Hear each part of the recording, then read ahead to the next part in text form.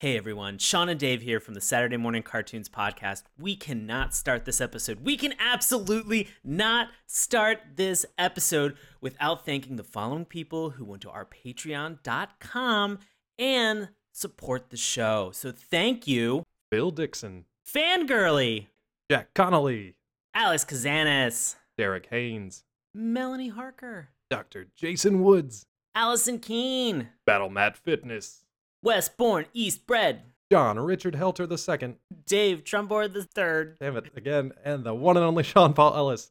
Hey, listeners out there, if you want to get on this list of super cool people, we'd love it if you'd head on over to patreon.com/Saturday Morning Cartoons. Remember, that's morning with a U, to see how you can support the podcast. Thank you so much for listening. Thank you so much for your support. And now, on with the show.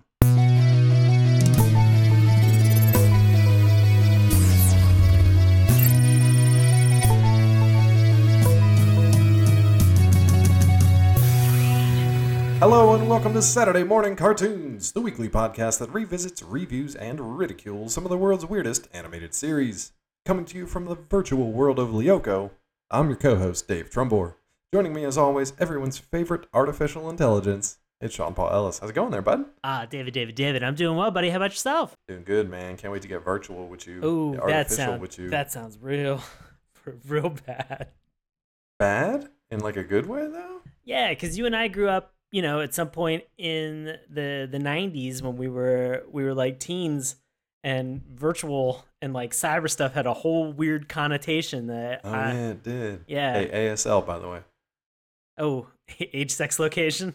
Yeah, I love that. I love that. Yeah. So creepy.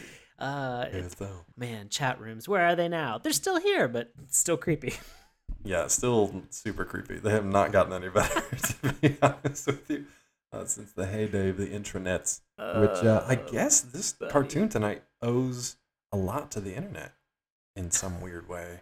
There's a good portion of this so I remember at some point in school having to read a Ray Kurzweil book who's talking about, his official title is Futurist, and he's talking about the idea of how we came into being, and he's positing sort of where the next generation of computers and computer processing is going to go in terms of quantum computing, saying that quantum computers are going to be available by 2020, and at the rate that we're going right now, guys, we're not gonna fulfill what his predictions were. I think that's probably a good thing for some reasons, though. I'm taking a IT course at the moment, and we're talking about IT security and encryption and hashing and all that stuff, and essentially like everything I read, they're like, we should be good until quantum computing is like a thing, and then we're in big trouble. Oh yeah. So probably a good thing we're not quite there yet, as far as we know, what the government doesn't tell you. I mean, to Ray Kurzweil's point, and a lot of people who have predicted things in the future technology-wise, us as human beings, not no race, no class, no, specific geography, but just as human beings, sometimes we do a really bad job of saying to ourselves, this is something that we need because it fulfills that need and it helps us out and we'll be better as a society. What ends up happening is we will create something as a result of a war, and then afterwards think to ourselves, oh, you know what? It probably would be a really good idea if we use that radar thing to, figure out flight patterns for planes that we have that are on domestic pursuit cross country. Yeah, it's unfortunate that like that and like nuclear research went from like, hey, let's blow a crater in this thing to end this war, but then it's also a power source. How about that? That's crazy.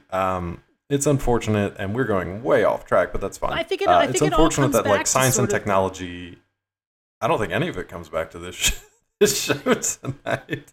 Philosophically, maybe, sure. But yeah, it's unfortunate that all the scientific endeavors and pursuits, unfortunately, in this particular country, this is America, by the way, in this country, most of our budget goes to defense spending, and unfortunately, that's where a lot of that research goes as well, or comes from, or grants from the DoD go to those research projects.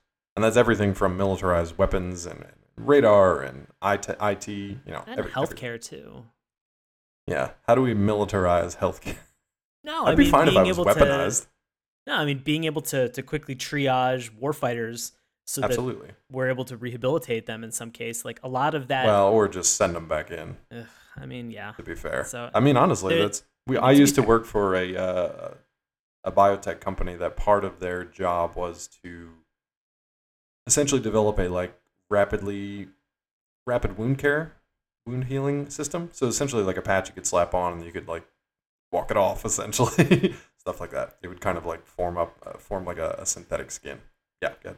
This is incredible. I feel like we're getting your entire CV at the beginning of this one episode. Nobody Looking has for to a go to job there, folks. So if anybody out there wants to hire, if nobody wants to go to linkedin.com/Dave Trumbore, we could just talk about it right now on the show, buddy. We're closing Absolutely. this podcast down, and this is becoming Get Dave a Job podcast right now. look, here's what I want. I want to be able to go to like a weird academy, just like sit behind a computer screen all day, maybe take like a secret entrance in a sewer tunnel on a skateboard and sit at a different computer all day and just like watch my friends hang out in virtual reality. Is that a job, and where can I sign up? Well, it definitely is a job. Can Okay. help you to sign up. But first, we've been talking a lot about virtualization as well as also cyber and some of the weird connotations. Guys, guess what? We have a sponsor this month. Speaking of cyber. Is it a sexy sponsor? It is a sexy sponsor. And to learn all Nice. about our sexy sponsor that we have for the month, we're going to throw this over to our good buddy Bobby Anthem. Bobby, who's our sponsor? Tell us a little bit about it, friend. Hey, SMC listeners. Bobby Anthem here to tell you about our first sponsorship with Spunk Lube. Yeah, that's right, Spunk Lube. Look, we know you're listening to a podcast about cartoons, but let's be honest, you're not a kid anymore. So when you've got adult things going on, reach for Spunk Lube. Our SMC listeners have a chance to get lucky and win a free sample of Spunk Lube. But right now, everybody can get some of this special offer. Go to spunklube.com and use the offer code SMC at checkout to get 10% off any order. That's spunklube.com and use the code SMC for 10% off your order. Now, on with the show. I would just like to thank Bobby for pulling us out of that ramble that we were on. It's always good to have, like, Bobby's like our anchor. He's our rock. He keeps us grounded, man. Yeah. We appreciate it. No. I mean, we were going to just go off the rails in terms of being able to talk about LinkedIn, and this would have taken a weird turn of events. But to your point, Dave, you wanted to find a weird academy that you could go to. Yeah, I've already applied to 6 of them while Bobby was telling us about our sponsor. So hopefully one of them will get back to me. I mean, that's a good plan at this point. Let me back that up. Hopefully one of them is legitimate and an actual thing and not some sort of scam that I just gave my bank account number to. We'll find out. Tune in next week. Hold on, I'm curious. You have like a Yeah. barrel behind you that has like a fire that's lit in it, and I just see you crumpling up paper and throwing it into that barrel. But those Oh, man, I papers got to say keep the fire going. well, those papers say your resume, Dave. What's going on here, friend? I made a lot of copies. Oh, jeez. I don't know what the problem is. Well, hey, guess what? We're Yeah. talking about a cartoon tonight. We are talking about a cartoon tonight, and I put that on the resume. Oh man, we are talking about a show called Code Lyoko. Why are we talking about Code Lyoko? Guess what? It is Listener Appreciation Month, and we are talking about it. We had our friend from Facebook, Andrew McLeod, talk about Code Lyoko. He had recommended this to us, and so hopefully you are listening, Andrew. Hopefully with the a couple cartoons that Andrew has actually recommended to Oh, us, yeah. including Monster by Mistake and the Raccoons. I Andrew, still can't say the no. Raccoons. I can't say The the Raccoons. yeah, raccoons. But we also have Code Lyoko that was on here. He really wanted us to be able to get a chance to watch this, so we're digging into it tonight. I think that's why we maybe thought that this was a French-Canadian production, but as far as we can tell, it is not French-Canadian. Yeah, it is. Well, if you are unfamiliar with the history of Code Lyoko, let's virtualize and download this into your brains right now. Yeah. Lube it right through your ears. Yeah. Is that how it works? That's you know what? That's how the internet works. It's just a series Perfect. of lubed up tubes. Seriously, oh God. Of just pneumatic lubed up tubes, friend. Well, while I get that image out of my brain, please tell me the history of Code Just Lyoko. non-stop them just going just back and forth. Oh. I know. So, Code Lyoko, cartoon for tonight, is a French animated television series created by Thomas Romain and Tanya Palumbo and produced by the Moonscoop Group, which, let's be honest, guys, if you're going to come up with a name for a company, Moonscoop Group is the best. This is so unbelievably French. We can't imagine anything better. Also, the image and the graphic that they use looks like Harvest Moon, if anybody's familiar from it from the SNES. So the series is presented in a 2D hand-drawn animation style, as well as also CGI. Code Lyoko began its first run with 95 episodes, so already we are way past the 65 syndication mark. Oh, so yeah. I don't even know if they have that kind of qualification in France, but let's just... Well, the fact that we have it here makes it real easy to import over here and air on our local networks, though. Exactly. So these 95 episodes, they began in September of 2003 on France's France 3 network and ended its run in November of 2007. It aired in the United States for the first time on Cartoon Network in 2004, which is where I had watched this show originally. Yeah, same. And that's actually pretty good to be fairly concurrent running with this. Only a year behind or so. The show later spawned a live-action CGI series, Code Lyoko Evolution, which began at the end of 2012, and a fifth season of 26 episodes premiering December of 2012. Now, for me, I remember the Code Lyoko where it was the traditional animation and then the sort of action-y in-game sequences were the CG 3D. I don't remember ever seeing a live-action CG blend like the new reboot.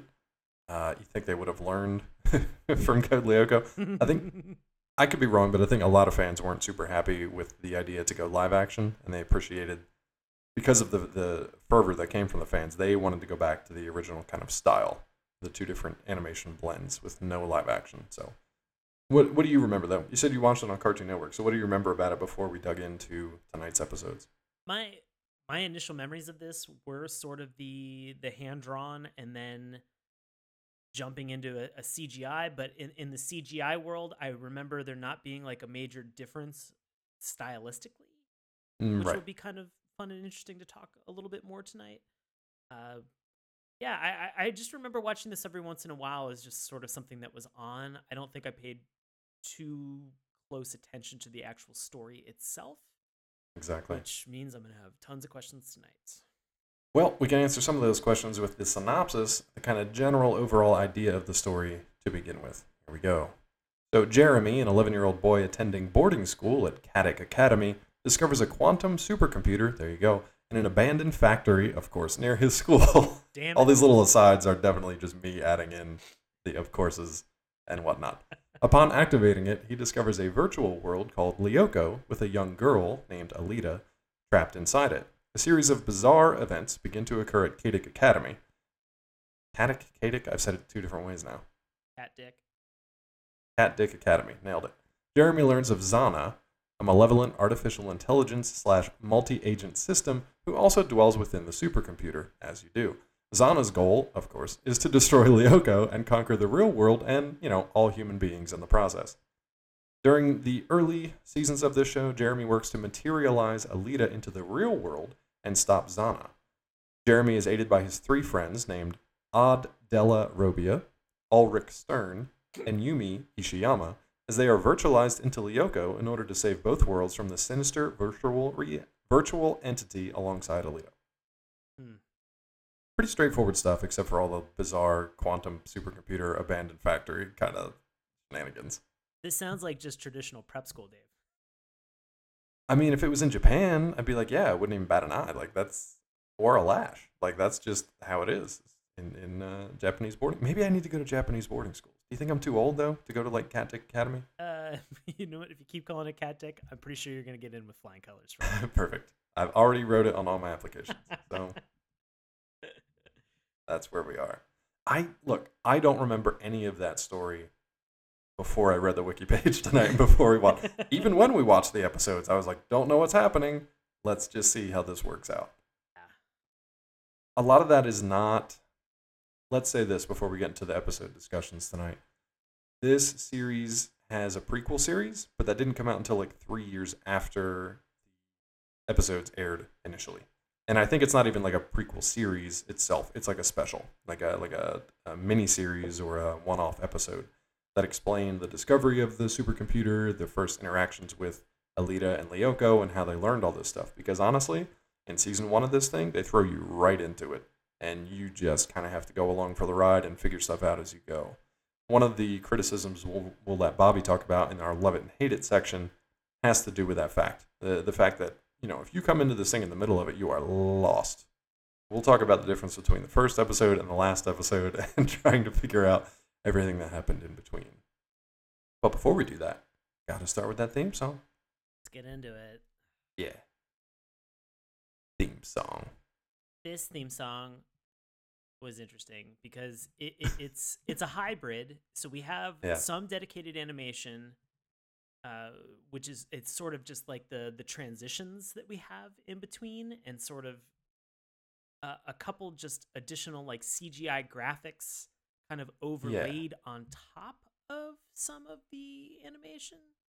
And some like character still frames without a roll call, which I thought was kind of irritating. So we do get a visual roll call, but nobody's ever named, which again, you're already there. Just put the text on the screen. Which is funny because they do that later in the series itself during the episodes. Yes. We'll talk about those interstitials where they just randomly use like character cards to flip over and just cut to scenes. They put their names there. Yeah, it literally, you bring up the best point about this, Dave, is that it doesn't make any sense for them not to have done the roll call in the actual theme song, because they're doing it throughout the show where they have these like quick moments where they're like, odd, I get it. Great. Ulrich, cool. Puffy Yumi. You're like, what I don't get is why you're doing that in episode 94 when we're assuming that people have watched the previous 93 episode, but they don't do it in the first episode, which drove me crazy. They flipped the card up with the kid in their like CG costume, and they just have Code Lyoko at the bottom. I'm like, I know what show I'm watching, and if I've seen it once, I've seen it the second time and the fifth time that you did it, but I still don't know who these kids are. I mean, bold move to dive in and like later in the season and be like, oh my god, I wonder if these characters are memorable at all. I don't know. You've gone 95 fucking episodes with it. It better be. Mm-hmm.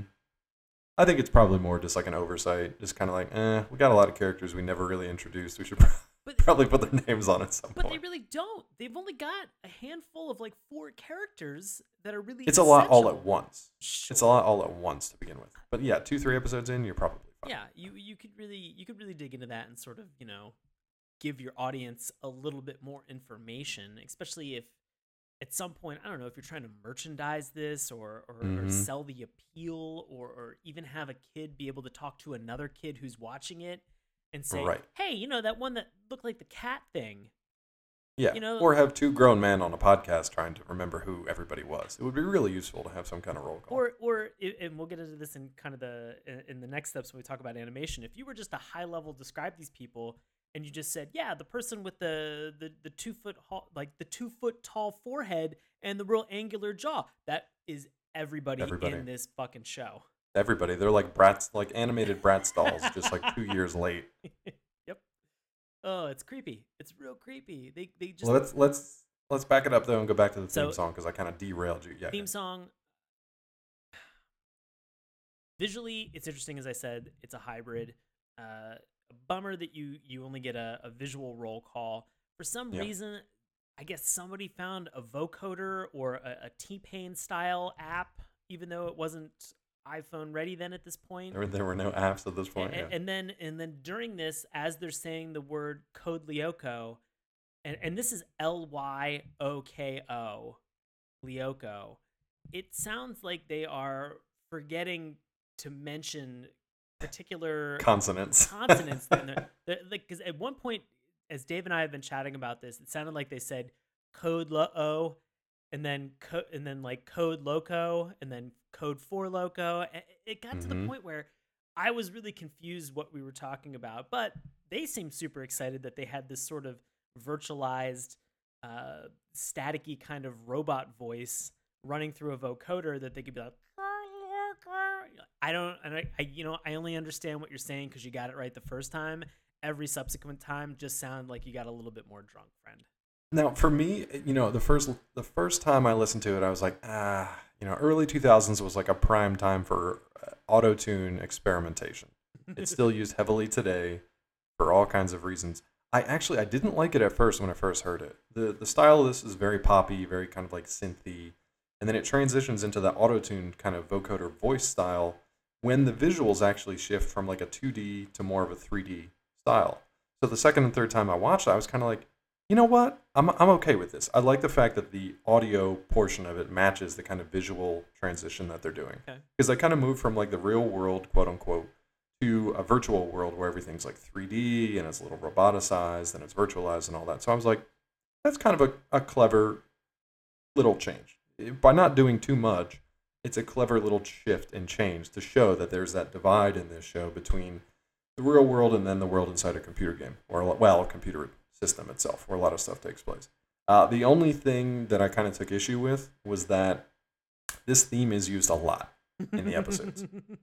It's like you hear it in the beginning, and then it becomes the background music to 90% of the show. And then when it's not the background music, it's just some other weird filler music that is like a really jarring transition. If two people are in two different places and they're talking to each other, one of them will have this song in the background, and the other one will just have like stock music they picked up for free somewhere, and they don't make any distinction between switching between those two styles. That was a little jarring, but for the most part, I thought it was fine. I didn't mind listening to it. Now, the one thing that we haven't actually chatted about for this discussion is the actual lyrics that are being said. Now, I looked up some of the words that they use through here. Now, I don't remember any of them. Now, this actually is like a full song that they had somebody actually record and perform. Oh, really? Yes. Okay. But then they chopped it down to like 45 seconds? Yeah, it's called A World Without Danger, is Okay. the title theme song for this. And it was originally in French, and then they localized it for an English audience. And when it's like saying, Code Lyoko or For Loco, there are like these little like quick snippets or tags that they have that are kind of sung that you cannot make any heads or tails of what's being said at this point. And there's some good quality YouTube clips out there. There's actually like Code Lyoko English official, something like that, which I believe is like an official distributor streaming rights for the entire series. So you can find everything on YouTube. Right. The quality is pretty good, but not so good that everything is super clear. Well, it says, just really quick, it says, Code Lyoko, we will stand alone. Code Lyoko, be there when you call. Code Lyoko, we will stand real tall. Code Lyoko, stronger after all. Nice, I guess. No, not good. It makes it I sound wonder like what there's a the weird... French was. I'm not even going to try to No. pronounce any of these things.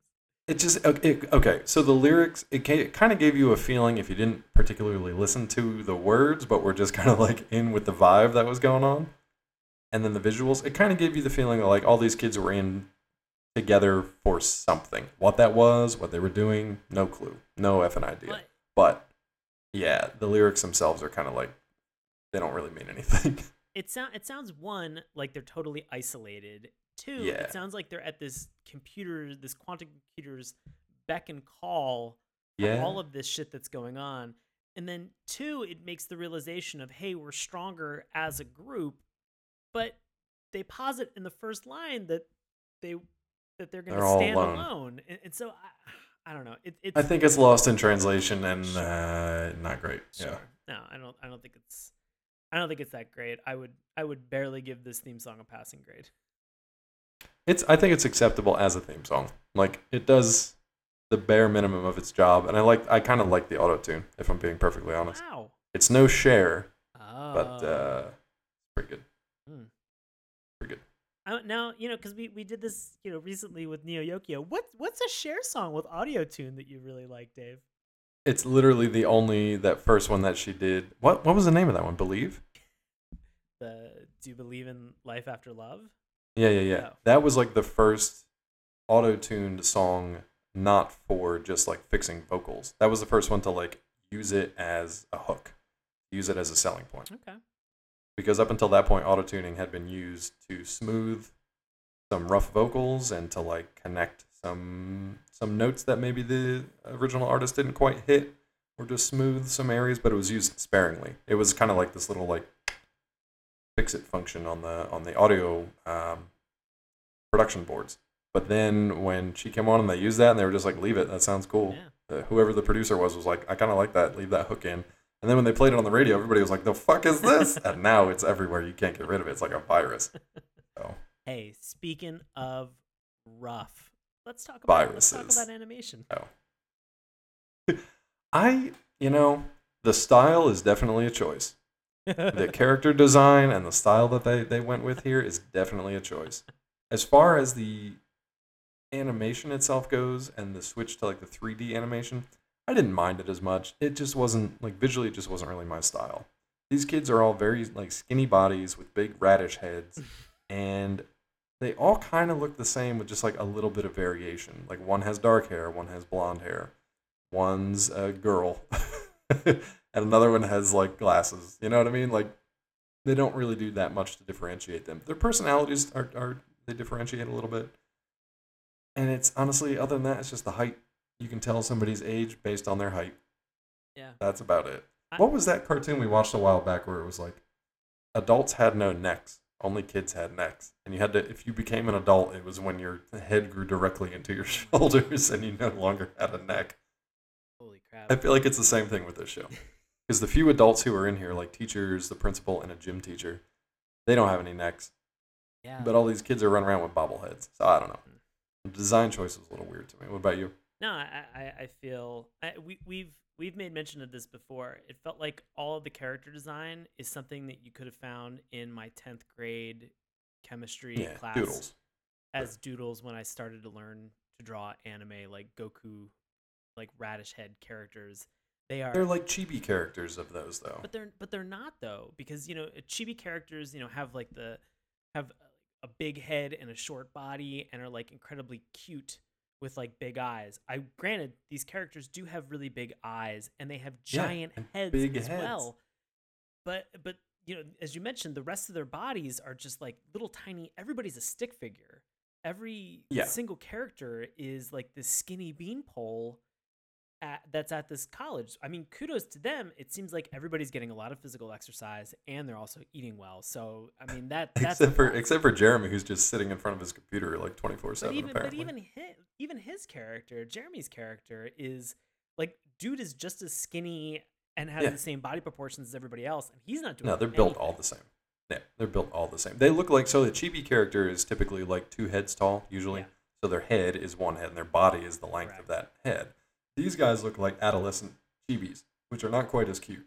They're like maybe 3 or 2.5 heads tall. I'd say 3 radishes tall. 3 radishes tall. They're like 3 apples tall, like a Smurf. They're kind of weird looking. Like if you like it, cool. And honestly, when they transition into 3D, it's not much different. Yeah, and I think that's my biggest qualm that I have with this show is that I don't mind the 2D drawn animation. I think it's fine. I'm okay with it. It's nothing revolutionary or groundbreaking. I will say that there's a lot of jank every once in a while. And don't even get me started when they try to skateboard. In the 3D or in the 2D? In the 2D. When they try to skateboard or razor scooter in the 2D, it is nothing but jank. It is crazy that they can't get somebody like kick flipping off the ground to grind a rail without having like certain keyframe animations just be like, nope, we're just not going to do that. Or they're like we're going to stop on one for an extended period of time. But like Rocket Power was around by this point, right? They could have just brought those guys over and just been like, "Hey, just show us your keyframes and we'll go from there." It seemed like for wanting to relate to a younger audience and be cool and hip with what they were doing. Now watching it as an adult, you can see that there are just a lot of tiny little jank imperfections, which honestly, it didn't take me out of the cartoon. I was fine. It didn't bother me. I think it's just funny to kind of note. What did kind of throw me off a little bit is that, as we've mentioned, they are virtualizing themselves into a quantum supercomputer. Right. And there is literally no change to their character design at all. Now, you think to yourself, in this moment, we've seen Reboot, and we've seen Bob and Enzo and all these characters when they go in and they reboot, they they have a costume change, something that's indicative of the environment of the game that they're playing, and that plays into the story, and it's fun. You kind of Right. see what they're doing. For this, I don't really understand the rhyme or the reason why they have the certain powers that they do when they virtualize. Not to mention that you think like Ready Player One, which has been recently Exactly. out, you have a cool persona. You think any game that you spend time building an avatar and creating your character and getting ready for something, Jeremy, who must have programmed this, must not be a great programmer because he didn't put a lot of time or energy into creating a character or an avatar for these specific characters to use that they can actually be effective in their battle that they're having on this virtual plane. Now, I'm going to counterpoint myself and play devil's advocate right now. Well, let me throw one say- in there for you in case it's the same thing. Okay. And then you hold on to yours. For me, I always go back to the practical considerations of like the tech at the time, the budget that they had. It's a hell of a lot cheaper to make 4 or 5 avatars than just like every time we're in, we can be something different, or every time we're in, we can have an upgrade. So I honestly think they probably were just like, we're pushing it as it is, with just like keeping these kids somewhat similar by moving them in here. Yeah. I actually think that what they could have done was just given them a standard, new virtualized persona to be in Code Lyoko, in that virtual plane, that they could Yeah. have been repetitively, so that like Ulrich turns into some ninja assassin. And even then they could have put, sort of like a shroud or like a piece of material over his face, so they could have minimized the actual production value that they had to Right. spend animating his lips. Right. In this case, I think they didn't go the practical route. I think what they did was they said, we're not giving you any frame of reference or a lot of context as to what these kids are doing. So if we just keep Yeah. the character design the same, you're going to be able to differentiate one radish head from another radish head from the other radish head to a virtualized girl radish head that then we're going to try to pull into the actual real world and fuck. Yeah. And that's what Jeremy's doing, right? More or less. He's trying to... Yeah, it was basically, what was it? Not Mad Science. What the hell's the name of that? science.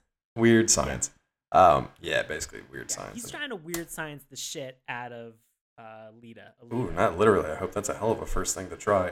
What was interesting, though, in the character designs in the 3D world, like, why was Odd like a little cat character? Again, he's a cat character. He's like a cat He's a ninja. cat character, but on his chest, he has like a dog that looks like it's peeing or pooping onto something. I don't know. But it was like, there was like, Yumi was like a ninja. She had like a fan that she could throw or something like that. Like, they were kind of lazy. I don't even know what Ulrich was supposed to be. He's just a ninja, just a He katana just ran around. wielding ninja. Yeah.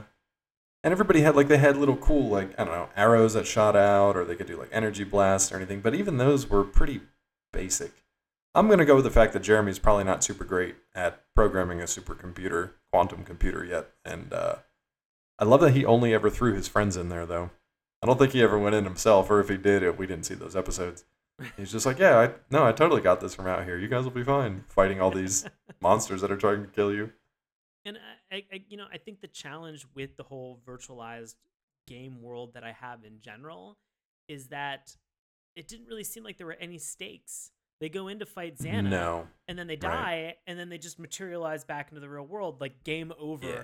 But you never really find out if there's a refractory period where they can enter back in. I mean, they could literally get de-rezzed and then jump back into that chamber and go back Right. into the game world without any consequences. Which, again, is different from Reboot, where if they were actually playing the game, they had to beat Right. the user, or they would have been turned into nulls, and that whole sector would have been nullified. Yes. Which was a big plot point, and it actually added some stakes to it. And we'll get into this in kind of the plots, because a lot of times, like, this show for me, it didn't really have a good hook. It didn't have a strong central premise of what exactly was going on or what they were trying to Did do, it have any other than the very premise? basic. Well, I mean, other than the basic, we're good guys, they're bad guys, let's defeat them and prevent them from doing the thing they want to do. Beyond that, you know, we saw it in Reboot, we got it in Tron. I don't know. There just wasn't much more to it than that. I mean, I read Ready Player One. I didn't see the movie, but that kind of had a sort of similar. There seemed to be stakes as a race to get a prize, and this, it didn't really seem like there was a prize. It was let's write an antivirus program that gets rid of what the Yeah. problem is. Yeah, let me take 95 episodes, 94, I guess, to write this program and then get enough juice to run it. But in the meanwhile, just fend these things off as we go. I don't know. It was never really that strong. And I don't know how much of that was lost in translation or what. But Real quick, you know. pro tip, Jeremy, just go download Norton. I don't understand. You can't go online without Norton trying to sell you some antivirus shit, buddy. Quantum Norton. Quantum Norton. Norton. Corton, damn it, you beat me to it. Just like in Fallout. That'll probably be in Fallout 6. Quarton antivirus. Antivirus. You heard it here first. Honestly, nothing else from me for animation style, except sometimes there were some cool things kind of in the background, like Jeremy's dorm/bedroom has like an Albert Einstein poster, and they call him Einstein. There's just cute little things that are kind of like scattered throughout, but for the most part, it's not super detailed. It's pretty basic. Pretty basic. Yeah. I did like their little character interstitials when they were like in character poses, and they looked like they were on like their own little trading cards almost. Right. And they actually showed So- their names, which was helpful. So Yeah. from your character interstitial, because we're about to get into it, what was the what characters really kind of stood out to you? I mean, probably Alita did at first, just because she was the only one that was slightly different. Because Weird Science. Sponsored by. Spunk Lube. Only because the only interesting thing about that was much like. Do you remember Andrea from Reboot? Mhm. She was like an AI. I thought she was going to be like an AI character, not just a person who was trapped inside the computer. I thought she was going to be like a sprite, like an avatar, like an embodiment of this computer. What's so weird is that the new reboot, and this are like becoming more similar in my mind now, because they did the same thing on the reboot. There was an avatar that like ran the reboot program in this new series. And then because they ran out of money, I guess, to like animate her CG character all the time, they just pulled her into real life and used a live action person to Jesus Christ. play this AI character. Yeah. Is it weird? Is it weird that Reboot was first, and then it feels like Right. Code Lyoko borrowed some Everything. crappy pieces, and then Yes. with the reboot of Reboot, it reached back to Code Lyoko and was like, "What didn't really work and was lazy? Let's pull it into Let's this do live that." action." Yeah. Oh, not good, guys. Not good, friends. Yeah. But honestly, that's the only reason Alita kind of stood out, was because there was something different about her. She was trapped in a computer. That was it. I did kind of like Odd's design, only because he was like a weird dog poop and cat fighter. Just like, all right, that's weird. You got a weird thing going on. Let's see what you're up to. But everybody else was nondescript. I couldn't separate them out. How about you? Yeah. I mean, we find out that there's another character later that it gets to be virtualized in the world named William. Yeah. Lo and behold, he's pretty much identical to Ulrich in terms of what he has. He's got a giant Yeah. fucking sword, and that's it. They even dress like similarly. Like there were a couple times where they'd show up in 2D, and I was just like, wait, which one? Who is this now? Who are we talking I to? really Perhaps again, like it was because it was based on height. It was if Yes, somebody was and slightly hairstyle. taller than the other person, yeah, and had a more emo looking, yes, 10 finger forehead. and like a fake 9 Inch Nails shirt. The other thing, the real like detriment for the show is that I never get a good sense of what Xana is.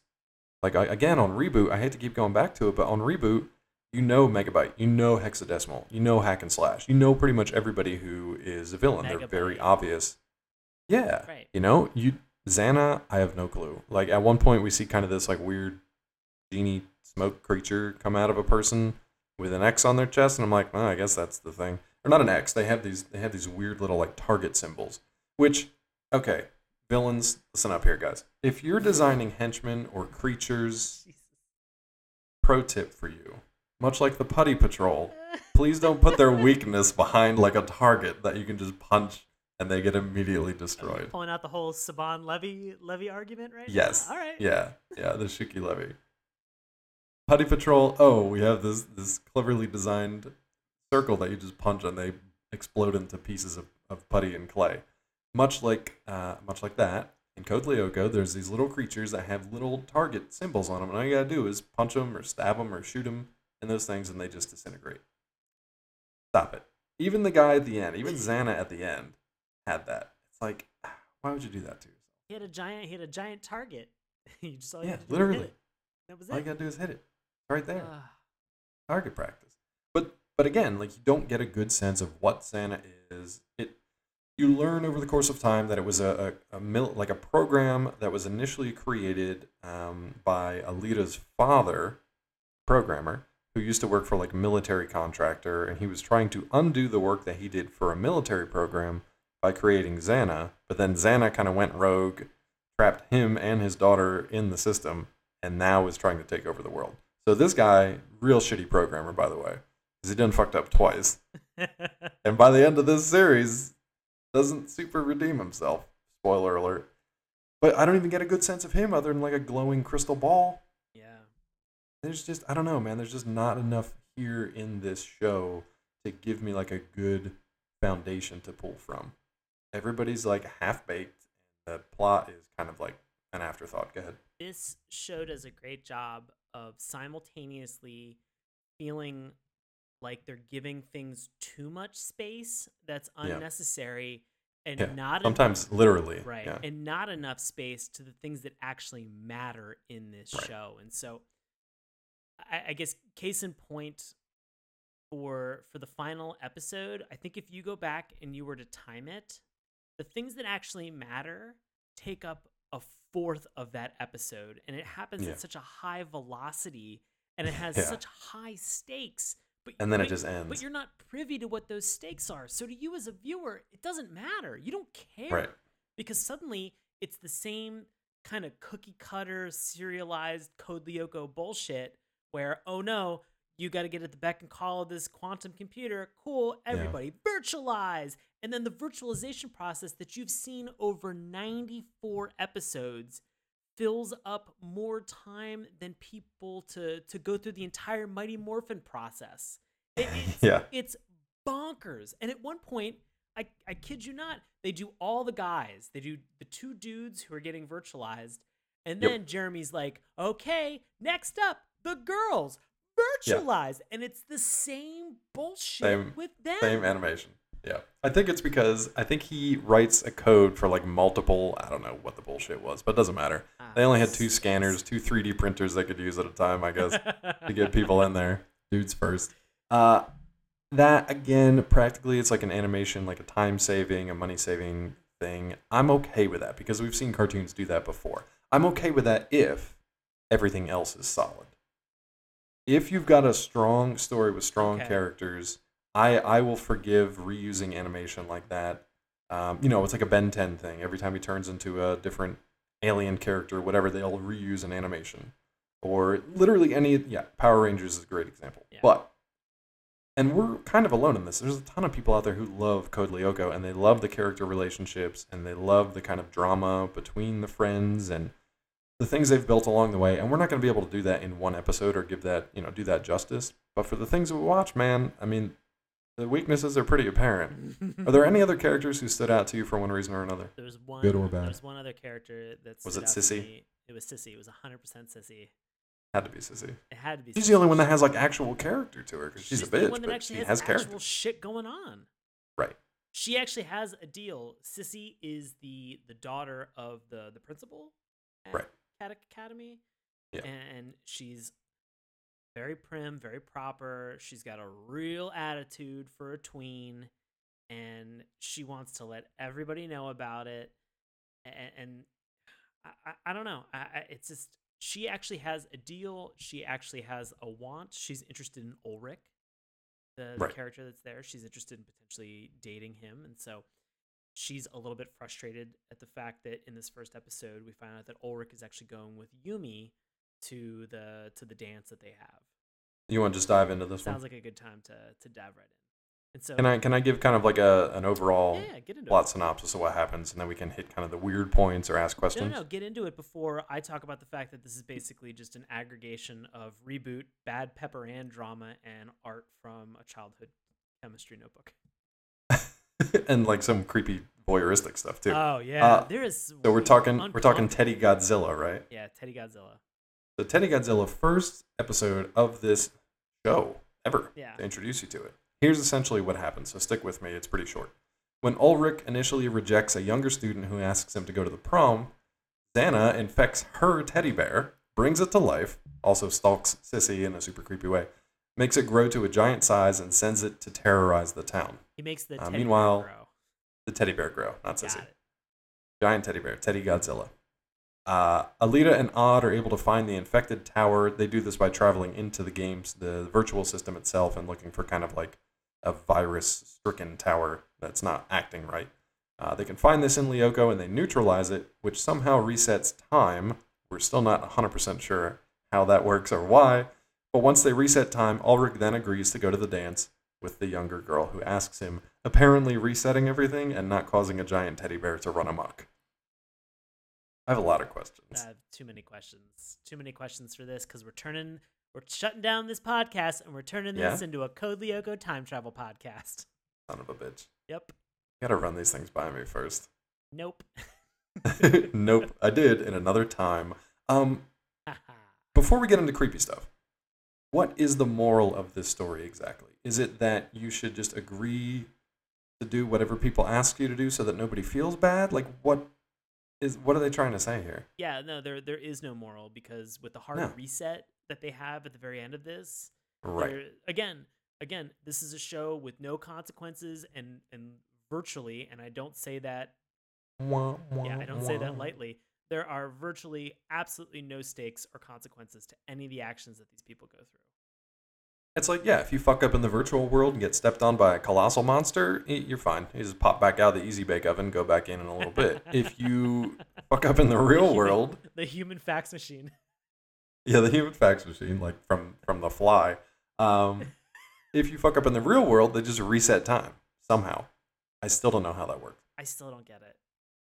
I gotta tell you what, though, I love that underground bunker base. It made me, like, when he popped that... later on when he pops that lid off the one out in the park and climbs down that silo to get into their underground bunker, I was like, I want to make one of these. This is pretty sweet. Yeah, I mean, the whole build up to getting to the base where the quantum computer is very... They call it the factory, I think. Factory, right? Thank you. So because it's the abandoned factory, yeah. The abandoned factory right next to Caddick Academy, It's that no one's ever going to look at. It's the fancy boarding school that's in that industrial neighborhood next to abandoned factories and woodworkers. The whole process of getting down into the base is very Batman-esque. Yes. So it's a cool sequence, and they do use that a few times. That's reused, but I like it. Or even I'll say like Voltron-esque, where you're holding on to like the glider and it's spiraling down, and then you drop into a slide, and then the slide spits you out into like a volcano, and then the volcano shuttle takes you to the lion, and you're like, I got the red lion. It sounds like he's making all this up, but that's literally like what happens. That's actually how you have to go through like the core of the earth. Yeah. But with this, it's interesting because they what was it? They like pop open a manhole cover. They go down in. They had like two different ways to get to it. One was like the manhole cover in the park that they could climb down ladders. Another one was like a weird way through like the school, and before it's gentrified and turned into condos, they would go through the factory and try to go through like a back door that like occasionally would just not open, or like one time would not open for whatever reason. Yeah, they made that plot. But I like plot that. Device really known the thing preventing them from getting into the factory. After 94 episodes. Well, they go through like a sewer at one point, right? And then like on a skateboard or a razor scooter. Exactly. Right. They very 90s because they were like we saw the Ninja Turtles do it, so we're gonna do the same thing. Right. Yeah. So they 90s style mode of transportation through a sewer, and then they get into this factory where then they climb up a set of stairs, and then they're at the top of this building, and they take like a wire and they swing down, and then there's an elevator, and they hit the down button, which is the only button that seems to be on the elevator, which is confusing because then how do you get back up? But they hit this button, and it brings them all the way down into where this massive control center was, which makes me think to myself, what the fuck is the security that this factory had in that just random kids can wander into a fucking quantum supercomputing lab? We got to watch the prequels. Yeah, I don't think so. I'm just gonna. I think we're gonna pass on that. Whatever their BS justification is going to be, it's never gonna satisfy me, Dave. What's funny though is like that's not the creepy part. That's just like the lazy part that we don't understand. The creepy part. When this little girl kind of gets embarrassed, I say little, she's probably like 9 or 10, I guess. I don't understand how the age ranges work at this school. It's weird. I don't know why they're going to prom at 11 years old, but whatever. when the younger girl is embarrassed by the older girl, she gets super embarrassed. She yells at her friend. She just like runs away, and her teddy bear somehow gets infected by Xana. Well, she leaves it in I still don't understand how Xana works. She can it can infect anything and everything, whether it's organic, whether it's connected to the internet, whether it's a human, like anything goes. So she infects a teddy bear, but before she makes it giant, she makes it into like a creepy perv stalking stealth bear, and goes to keep an eye on Sissy for some reason. On Sissy and makes for an uncomfortable minute worth of animation where you have this tween girl getting ready for a party, and it's just not good. No, it was very bad. It was like the Predator was stalking her while she's like literally undressing, getting ready for bed, getting ready to take a shower or whatever, and then just kind of like creeping around the room. It was just like unnecessary. And then later on, when we got to the final episode, there's a sequence where you watch the camera just kind of follow Alita, who's now in the real world, just like go take a shower. No dialogue, just like let's just go see her take a shower. I was just like, all right, this isn't Japanese animation, but some still. I mean, in the first episode, there's an entire portion where Yumi goes home to take a bath to get ready for the prom, and they follow her, and you see her take a bath. Oh, yeah. Oh, that's right. I forgot about that. Yeah, same kind of thing. And it's kind of like, okay, maybe we're being prude Americans. It's not a big deal because they're not like, they're not showing anything. But it's just, it's a little pervy. Like, why would you focus on that and not actual story development or character development? You're ringing the bell on that one, Dave, because it goes back to the point that I made a couple minutes ago, is that this show is giving so much time and so much room to shit that doesn't matter. Chrissy being creeped on by Xana Bear had no tangible tie into the rest of the story. Yumi taking a shower, or a bath, kinda had a little bit, but Alita taking a shower, that didn't make any sense either. Other than just to show their routine. Like it's, I'll say this: that final episode, or that episode 94.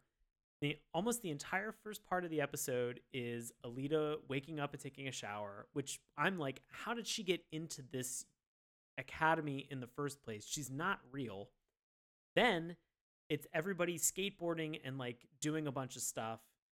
Finally getting there, there's 3 minutes worth of virtualization, which leaves you with about maybe 4 minutes of story that they have in the virtualized world before they before they beat the big bad. And I don't know. I just, none of it was connecting with me. No, I mean, it didn't. That's kind of the main thing, is that none of it really connects, and there's not really any story. And I honestly don't even remember with like Teddy Godzilla. All they had to do was just go in and like shut one of these nodes down, and that was about the end of it. Even with Teddy Bear Godzilla, how do they even beat? Because again, this is the challenging thing, is that you're led to believe that they fight Xana in a virtual world in this Code Lyoko plane. And then suddenly Xana is in the real world and he is affecting other people's lives and he's trying to terrorize them with a giant teddy bear. Yeah. And so, I mean, they beat him in the virtual world, which simultaneously freezes the teddy bear. And then they reset time. Yeah. Like they're I don't know, man. It was just I checked out of it so many times because it was just like there's no point to any of this. Like it's cool to watch, but there's just no point to any of it. I mean, even the finale. So we also watched Fight to the Finish, which is the penultimate episode, and that's essentially when they like go in the supercomputer and upload what's essentially like a virus to wipe out Xana and reset everything and save everybody. Even that was like okay, maybe if I'd watched the 93 episodes in between, it would have actually like meant something and felt like something. But it was kind of just so unclear what was even happening. I don't know. And then everything just kind of ended. The fact that, spoiler alert, yeah, go ahead. I'll leave that as a cliffhanger. No. I mean, I think the challenging portion of all of this that you're talking about, Dave, is that everybody else, Alita, Odd, Yumi, Ulrich, and even William, had no idea what was going on until all of a sudden Jeremy is like, hey, here's how we can beat Xana. Nobody else knew what that was until 17 minutes into that last episode when he springs the biggest Deus Ex Machina on the rest of the team that they've been fighting with. He's like, guys, but you have to hold them off because then I can upload the virus, like the antivirus. Which the password for the virus is Code Lyoko. It was like, if my ass was waiting 94 episodes just to get to that punchline, like, ugh. But that's the code that Alita enters into every one of those towers that they secure. She goes in, she puts her handprint on it, and then it comes up and she types the password. They're like, code, and she's like, Lyoko, enter, and then that's it. I don't know, man. Maybe come up with some type of automation tool that just plugs in a password for you every once in a while. Like, that seems like a pretty easy fix. That's probably a better. Well, I mean, again, he's an 11-year-old kid. He's wasted the last 2 years of his life dicking around, sending his friends into mortal peril. So that has zero consequence, whether or not there's no actual mortal peril. He's just faxing them away. Yeah. Here's the only kind of consequence that they had at the end was Alita's father, who at this point was just like a floating ball of light. Sacrifices himself, kind of gives them enough power to like run this program, which I don't think that's how things work, and then dives into like a virtual sea and just disappears. It was like Ghost Rider if he like sacrificed himself at the end of this thing and just like peaced out, but was also somebody's dad. You know what I mean? Like, it's such a weird ending. So everybody's super sad at the end of this episode, but by the end of the full series, or at least the original 95 episodes, they just kind of close up shop. They're like, hey, so we're shutting down the supercomputer, and they're all like, yep. And then they're like, all right, cool. And then the gym teacher catches them in the woods, and he's like, make sure to be kids a little longer, because I'm an adult, and I hate it. They're like, you're an adult? He's like, I don't want to talk about it. And that's the end of the series. Like, that's it. Roll credits. It's just, I don't know, man. It's just like, it's a cool idea. It was just half-baked to me, overall. It was abrupt. It was abrupt, kind of my sum up. Didn't feel any weight. Deep sigh. This show. Well, hey, before we get into our final thoughts and recommendations on this, hey, you listening. Yeah, that's right. You listening right now. Turns out you have some thoughts, and you share them online. And we want to turn this over to our longtime listener and buddy, Bobby Anthem, for a little segment that we like to call Love It or Hate It. Bobby, take it away. Our Love It this week was written by Grokbuster on October 1st, 2004. The post is titled, Shakespeare in a Video Game, and it says, Code Lyoko is an action-adventure show that goes further than action and adventure. It goes beyond a group of good guys fighting attacks from bad guys. The good guys are complex, flawed characters who have feelings beyond, yo, Joe, let's get 'em. The minor bad guys have their own feelings and complexities, and can be sympathized with at times. Although they are usually real little horrors who usually get their comeuppance at the hands of the good guys. There's one true bad guy without virtues and one good guy without any real vices, but that's excusable since neither of them is human. The dialogue is hilarious. The verbal battles between Odd and Sissy are sophisticated to an almost Shakespearean degree. Sissy's monologues are the only soliloquies I have ever seen and heard in a cartoon show. There are an amazing number of goofs in the show, and a lot of stock scenes are reused, but this does not really detract from the enjoyment of the show. All-out action fans will hate this show because it's not all-out action. What it is, however, is a refreshing change and hopefully a pointer for the future. And our Hate It was written by EJ, Thestral1, on December 14th, 2005, in a post titled, Meh. EJ said, well, it's nice to see animation from somewhere other than America or Japan, but aside from that, the show is disappointing.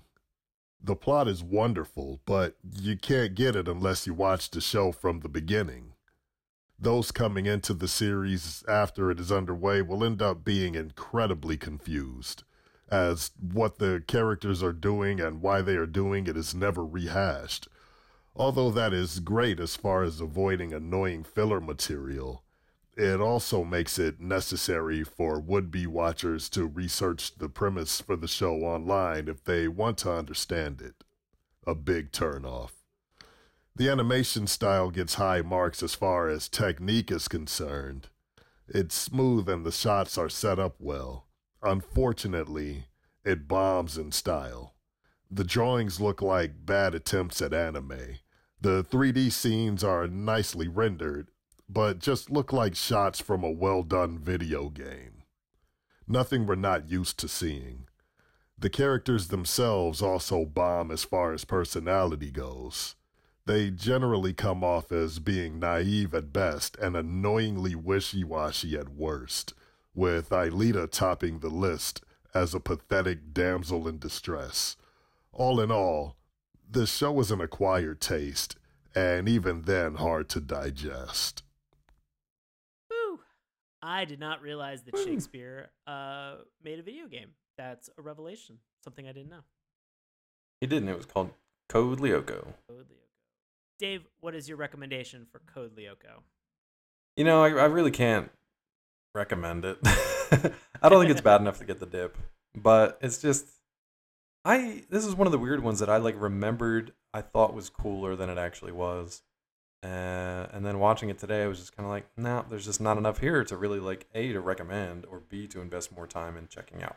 Hey, if I'm wrong out there, and if Sean's about to be wrong, listeners, let us know. Because if you have, we even watched the first episode, but also like the highest rated episode, by the way. So yeah, we didn't just like pick random trash episodes. We picked the best of the best that we could find and watched those, and honestly like found it lacking. So if you disagree, be sure to let us know. But it's a not recommend, but not dip from me. Sean, what about you? I'm going to go with the same thing. I am not going to recommend this. I'm not going to dip this either. This is definitely a show that I remember watching. I remember thinking, this is fine. This is fun. I'm enjoying this. Going back and watching it tonight, I don't think that there was no weight to this. I don't really, I love the fact when you watch a cartoon and they drop you in right in the middle of the action, because, you know, you have an opportunity to kind of explore and discover history and things that have happened Right. to those particular characters over a course of time that has a payoff and makes you understand them in a new and interesting way.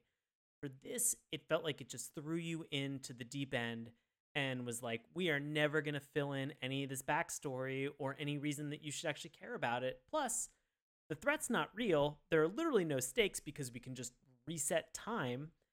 And if you die in the virtual world, there's no actual mistake. Like, there's no problem with it. You're just going to come right back to life anyway. So Unless you're a dad. I wish that it had more of a punch. I wish that it had more of an impact, because I like the idea. As I mentioned, I even like these radish head kids' designs. It's fine. Yeah. I'm okay They're with fine. it. You know, even the theme song is okay.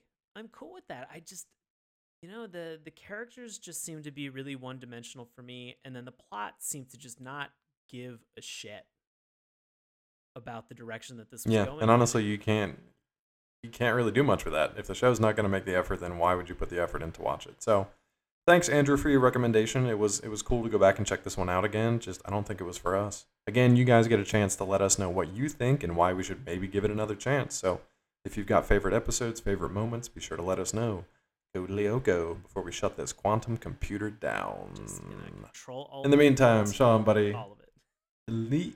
Eat. What do you got going on out there in the real world, not the virtual world? Oh, guys, as always, I perform live improv comedy with a group that's called Nox. That's NOX exclamation point. We perform with Washington Improv Theater, and you can find tickets and times witdc.org.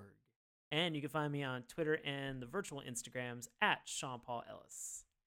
Did you say Twinstagrams? Oh, I should have. No, I said You should just combine those two. virtual Instagrams. I should have said, like, you just find me virtually at Sean Paul Ellis. Where can we find your virtual pets? You can find my Neopets at. Yeah, Neopets, your Tamagotchis. Find me You can at find me on that. Twitter at Dr. Claw. MD. You can also find me on Collider.com, Nerdist.com, and DaveTrumbore.com. For more on this little show right here, we'd love it if you'd head on over to Patreon.com/Saturday Morning Cartoons. And as our very, very smart and eagle-eyed Facebook readers have noticed, yes, that's morning with a U, because we love puns. And also because Saturday morning without a U was taken. So we'd love it if you head on over to our Patreon page, and I'll give you all kinds of info on how you can help support the show. You can also head to SaturdayMorningCartoons.com, follow us on Twitter @MorningTunes, take a look at Sean's handiwork on our Instagram page, keep that conversation going on Facebook, and listen to our free audio podcast each and every week on YouTube, iTunes, Stitcher, Google Play, and now Spotify. You can reach out to us and tell us how great Code Lyoko is and how dumb we are.